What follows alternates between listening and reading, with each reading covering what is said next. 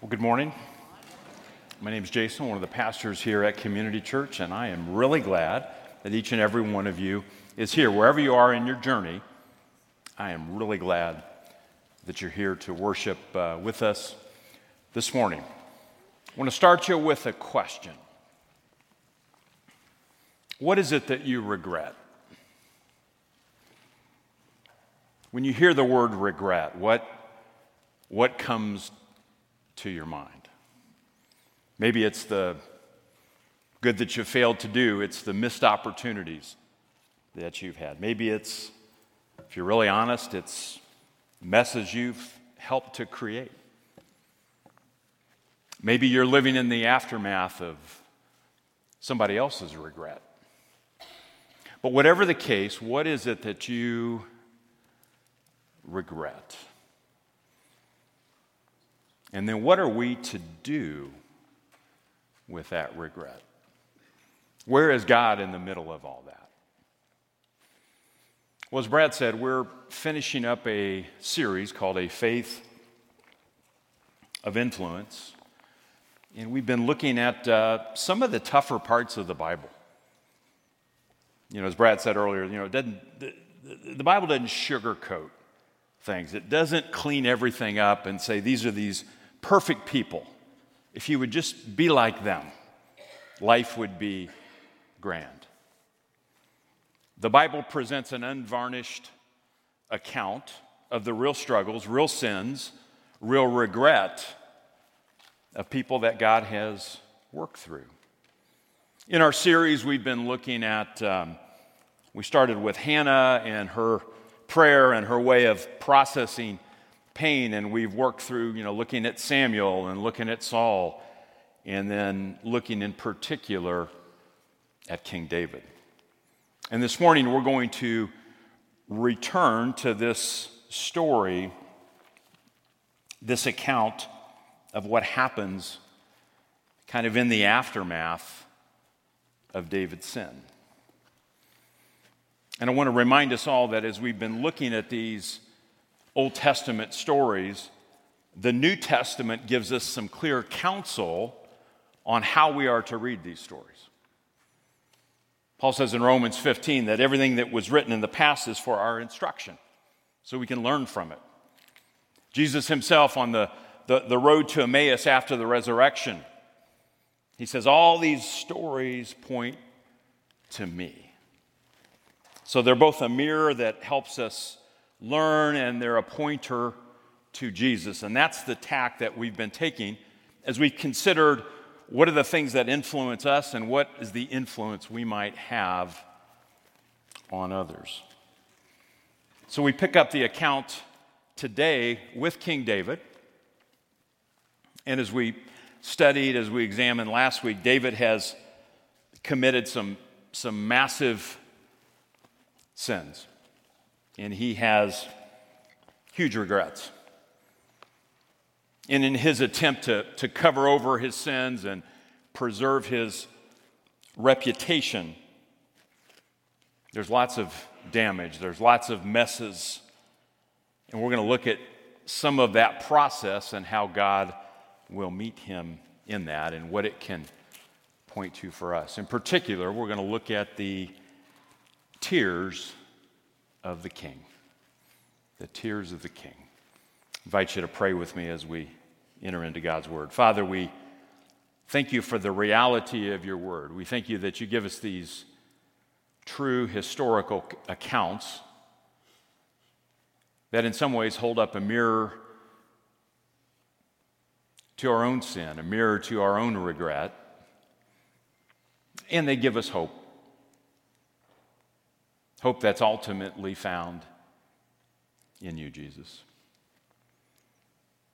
So I ask, Lord, that my words would be clear, that they'd be helpful, that they would be true, that they'd bring you glory and honor. Burn off whatever doesn't do those things this morning. Holy Spirit, we invite you to be our teacher this morning. It is in Jesus' name that we pray. Amen. I invite you to turn to 2 Samuel, chapter 12, verse 15. I'm going to give a little bit of little bit of a window into David's tears.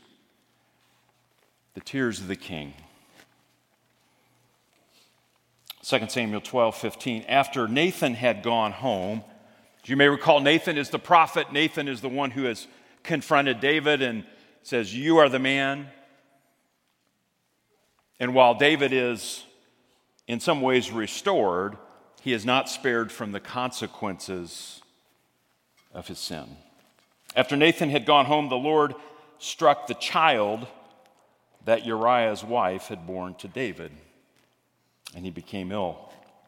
David pleaded with God for the child. He fasted and spent the nights lying in sackcloth on the ground. The elders of his household stood beside him to get him up from the ground, but he refused, and he would not eat any food with them.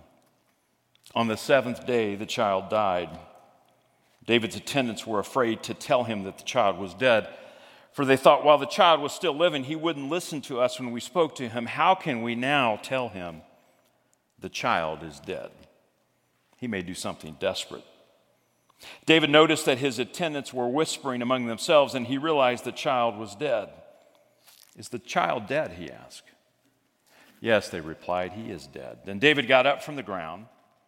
After he had washed, put on lotions, and changed his clothes, he went into the house of the Lord and worshiped.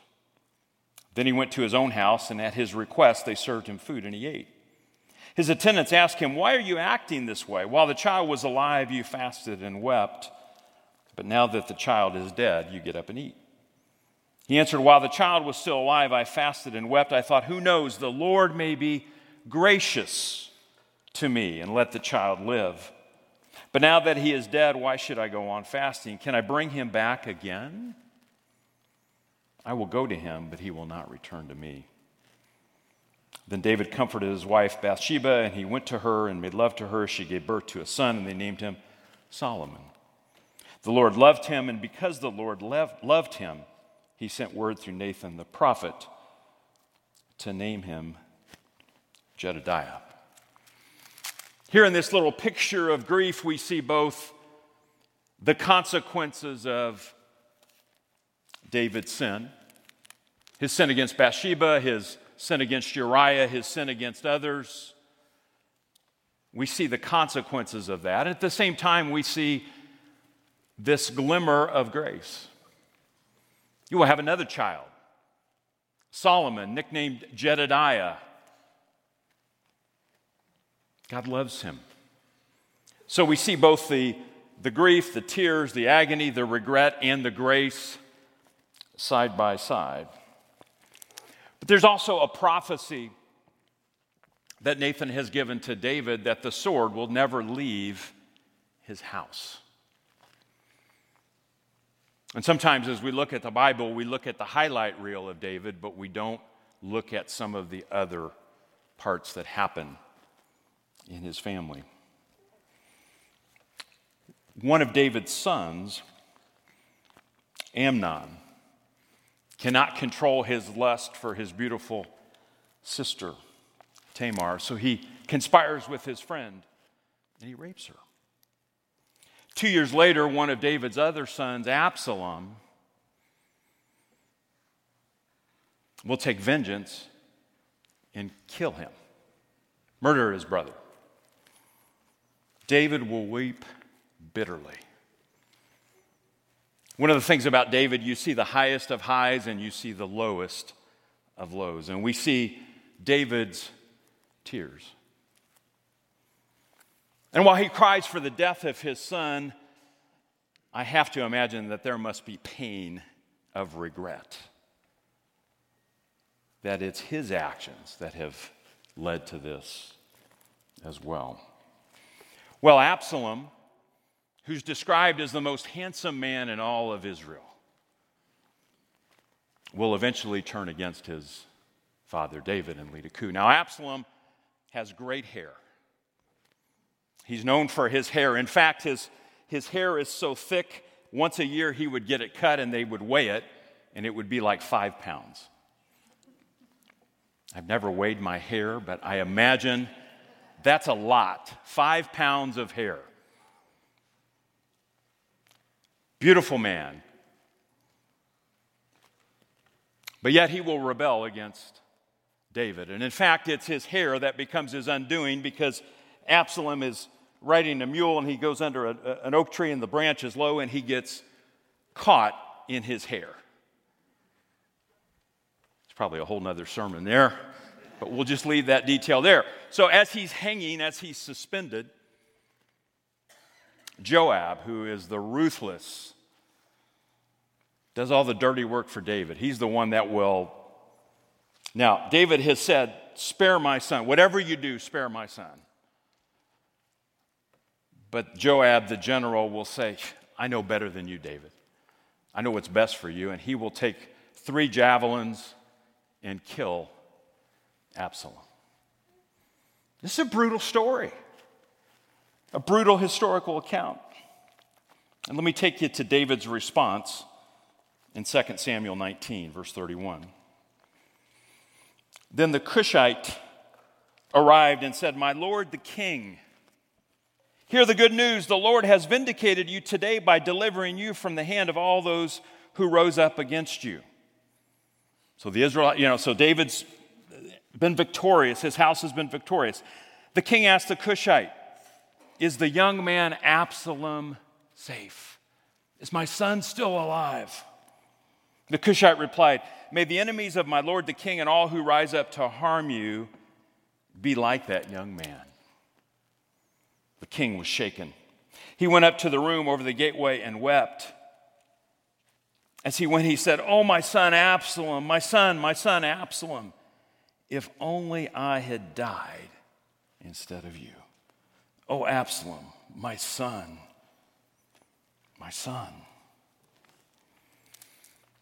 We see at least 3 times in this account of David's life that he cries tears. He mourns. He regrets. And these accounts give us a window into David's grief and his pain. So what are we to do with this? What might they teach us? 2 truths from last week. The first was that we are capable of more sin than we think. That's the bad news. But that's the reality, that's the warning. We said if David, the one who stood up to Goliath, while everybody else was cowering in fear, the one who God worked through to kill Goliath. David, the man after God's own heart. King David, the one that God would inspire to write so many of the Psalms. The one who would point us to the King of Kings. If he could fall, as we said last week, then at the very least we ought to have the humility to say, you know what, I might be capable of more bad things than I think. Here we see David's regret. We see this picture. We see the reality of the consequences of his choices to distance himself from God. And I know I'm led to ask the question, why? How does this happen? How does this happen? How could David be so close to God, apparently, and do what he did? It's a question we ask ourselves sometimes too. I think to answer that, we need to look at the root of sin. And I would add to this point by simply saying sin runs deeper than we think. Sin runs deeper than we think. And the Apostle Paul gives us this picture of this in Romans chapter 7. I want to read this to you. Romans 7:18. For I know that good itself does not dwell in me. That is in my sinful nature. For I have the desire to do what is good, but I cannot carry it out. For I do not do the good I want to do, but the evil I do not want to do, this I keep on doing. Now, if I do what I do not want to do, it is no longer I who do it, but it is sin living in me that does it.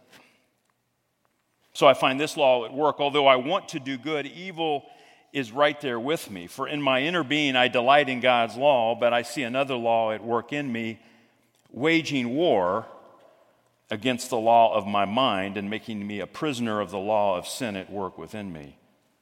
What a wretched man I am. Who will rescue me from this body that is subject to death? The bad news is this is the battle we all face. This is this internal conflict, this war within. A war within, this battle with sin, with death, that's against God, that's against what He would have us do. We all face that battle. We may not sin at the magnitude David has, but yet we all experience this battle. Until Jesus returns, this is the battle that we will face. That's the bad news. Have you ever asked yourself the question, why did I do that? Where did that come from? Well, the good news is in Romans 7:25, thanks be to God who delivers me through Jesus Christ our Lord. It's the good news. He rescues us. Well, how does this rescue take place? Well, if you've been in church for a minute, you know that rescue takes place at the cross. I want you to make some connections here. Jesus is the true and perfect king. David, go back to David, he hears of Absalom's death and cries and says to his rebellious child, now hear this, if only I had died instead of you. If only I had died instead of you. These tears, these cries of King David point us to the tears of our true king. Jesus looks at us, looks at our rebellion, dies on our behalf, dies the death we were meant to have. He takes the spears, he takes the pain.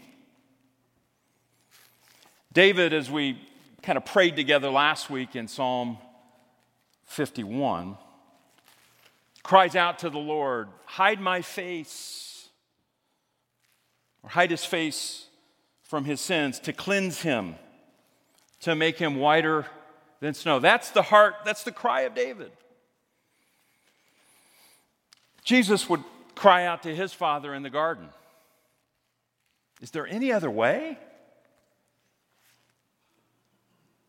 He would cry out on the cross, my God, why have you forsaken me? His Father would turn his back on his only Son so that we could become whiter than snow. Are you thankful for that grace? Are you thankful for what Jesus has done for you in rescuing you, saving you? Yes, yes, yes. If you've never taken that step, if you've never taken that step of belief, today's your day. Let's talk about that. What a picture. But sometimes I think we stop too soon when we think about grace. We think about that initial grace that saves us, that rescues us. But there's more to it than that. Sometimes I think there's a gap between that which we maybe see as an abstract truth, that which is legal, that which seems contractual. Okay, when I put my faith and trust in Christ, He pays the debt, I'm saved. That's great. And I don't want to take anything away from that, but there's more to it. There's more to that grace. There's more to that grace. And I think sometimes there's a gap between that which we can conceptualize and that which we can actually experience, even in the midst of our deepest pains and regrets. I'll take you to a passage that I believe is one beautiful picture that closes that gap between that which is abstract and theoretical and that which is like, I can feel this, I can experience this. So go all the way to the right in your Bible. Go to the end. Take you to Revelation 21. This is the Apostle John. He's had this grand vision of the new heaven and the new earth. He says in Revelation 21, verse 3, "And I," this is John, "heard a loud voice from the throne, saying, 'Look, God's dwelling place is now among the people, and he will dwell with them. They will be his people, and God himself will be with them and be their God. He will wipe away every tear from their eyes. There will be no more death or mourning or crying or pain, for the old order of things has passed away.'" Jesus himself, God, will wipe away your tears.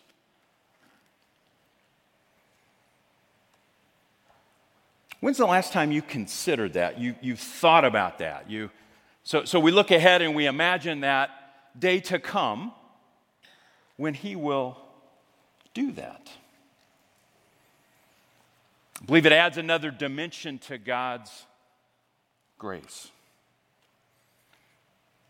I love one of the verses we sang in that last song, "The glory of Almighty God, the centerpiece of all that is, the selflessness of triune love demands our highest worship." So when we grasp that, we begin to grasp it. And as we said last week, there's these truths about grace, that God's grace is more incomprehensible. I don't know what it's going to look like for Jesus to wipe away every tear. I don't know what that's going to look like. But I can feel that. I can feel that love. I can feel that compassion. It's going to lead me to worship. So God's grace is more incomprehensible, it's more multifaceted, and it's more practical than we think. So how do we grow? How do we train in grace? What does that look like?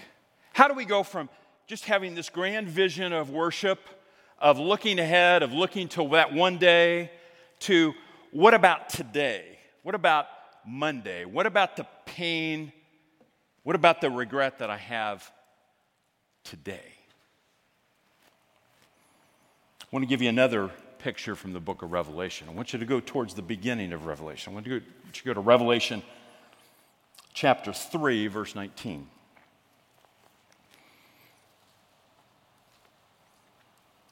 These are the words of Jesus. "Those whom I love, I rebuke and discipline. So be earnest and repent. Here I am, I stand at the door and knock. If anyone hears my voice and opens the door, I will come in and eat with that person, and they with me." Now, if you haven't been in the book of Revelation for a minute, or you've never encountered it, there are these letters that are written to different churches. This passage is in the context of the letter to the church of Laodicea, the lukewarm church. And I was rereading a great book by Shane Wood called Between Two Trees, and he reminded me of this truth. Sometimes when we hear this passage, Jesus is knocking at the door, let him in, all this, and sometimes we hear it in the context of evangelism or accept Christ, come to Jesus for the first time. And I'm not saying that's an inappropriate use of the metaphor, but who's Jesus' audience here? It's the church. It's believers that he's talking to. And he says this, what's his motivation? Those whom he loves, he is rebuking and disciplining. Rebuke, do you like that word? That's a real churchy word that we don't sometimes like sometimes, but to rebuke is to bring something to light. That's what it means. It's to bring the truth to light. To discipline is to train, it's to instruct. That's what this is about. But notice what Jesus does. Get this picture. Jesus is knocking. He's asking for permission here. He doesn't force himself on us. He asks for permission to train us. He invites us to participate. He promises to be with us.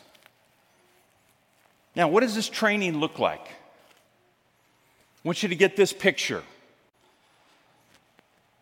Jesus is going to this church. The church has its issues. He's saying, I'm going to bring things to light. I'm going to train you, instruct you, but you've got to open the door and let me in so I can do that. I can train you.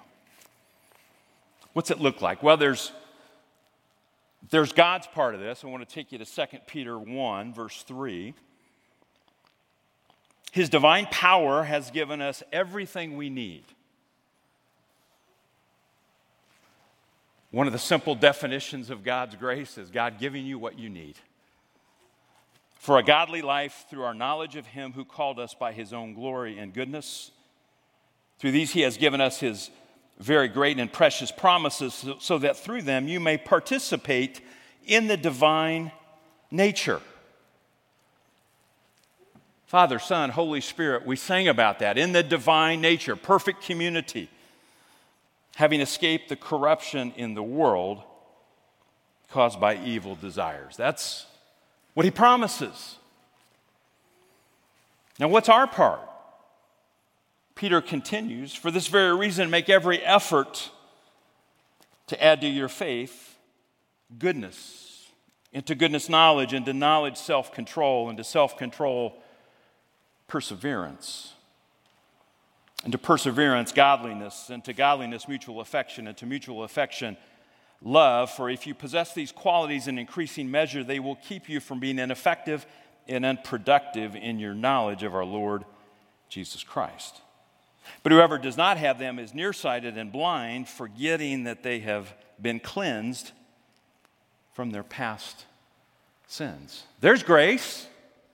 There's the grace that saves. Not your own works, that's the grace that saves, but there's a grace that trains. And I believe this leads us to a bottom line that simply says, trust Him to train you. Trust Jesus to train you. Not simply to save you, yes, yes, and yes, but also to train you. Jesus Himself invites us to let Him in and train us daily, moment by moment. It's not simply Jesus died on the cross and I'll see you someday in heaven. He is with us if we would only let Him in. Now, I was thinking about what does that actually look like? What does that mean? How do you make sense of that concept? And I was reminded of this a couple weeks ago. I'm teaching a class on mentally healthy faith. A lot of folks in there are having a good time learning some good stuff. It's not too late. You didn't come this Wednesday. I don't mean this to be a promo for the class, but just know you're always welcome. But part of what we're doing is we're looking at some video content from this, really skilled teacher. And the first night, I thought I had the video all queued up and ready to go. But when it came time, and I hit play, all I got was that evil circle that's processing. So I'm like, you got to do what you got to do. You got to shut some things down, reboot, finally get it to work. And then I'm talking to our beloved IT director, Clay, the next day. I said, I had a little bit of an issue. He says, well, and Clay knows me really well. We've walked lots of miles together. He's rescued me many times. He said, well, it would probably help if you closed some of those 37 tabs you had open.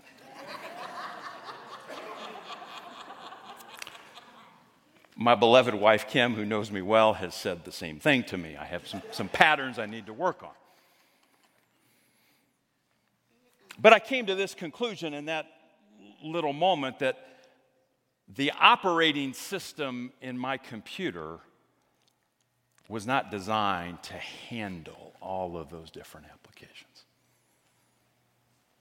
It was too much. It was too much. I had to shut some things down.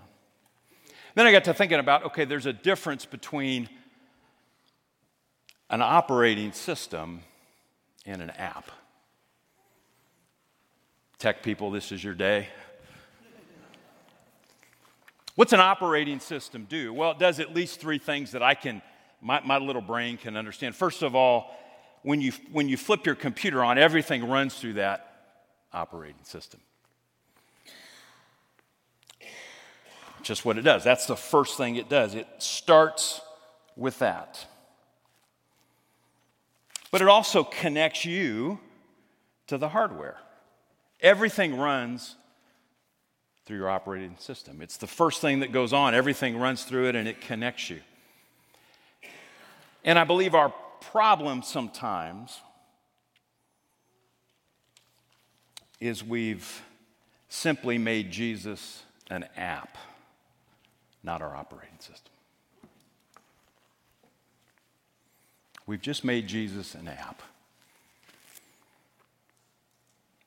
He's just one of many things running. But what if we actually made Jesus, and we said, you know what, I'm not the operating system. Jesus, I'm going to let you be the operating system. I'm going to start with you, everything's going to run through you, and I'm going to be connected to you.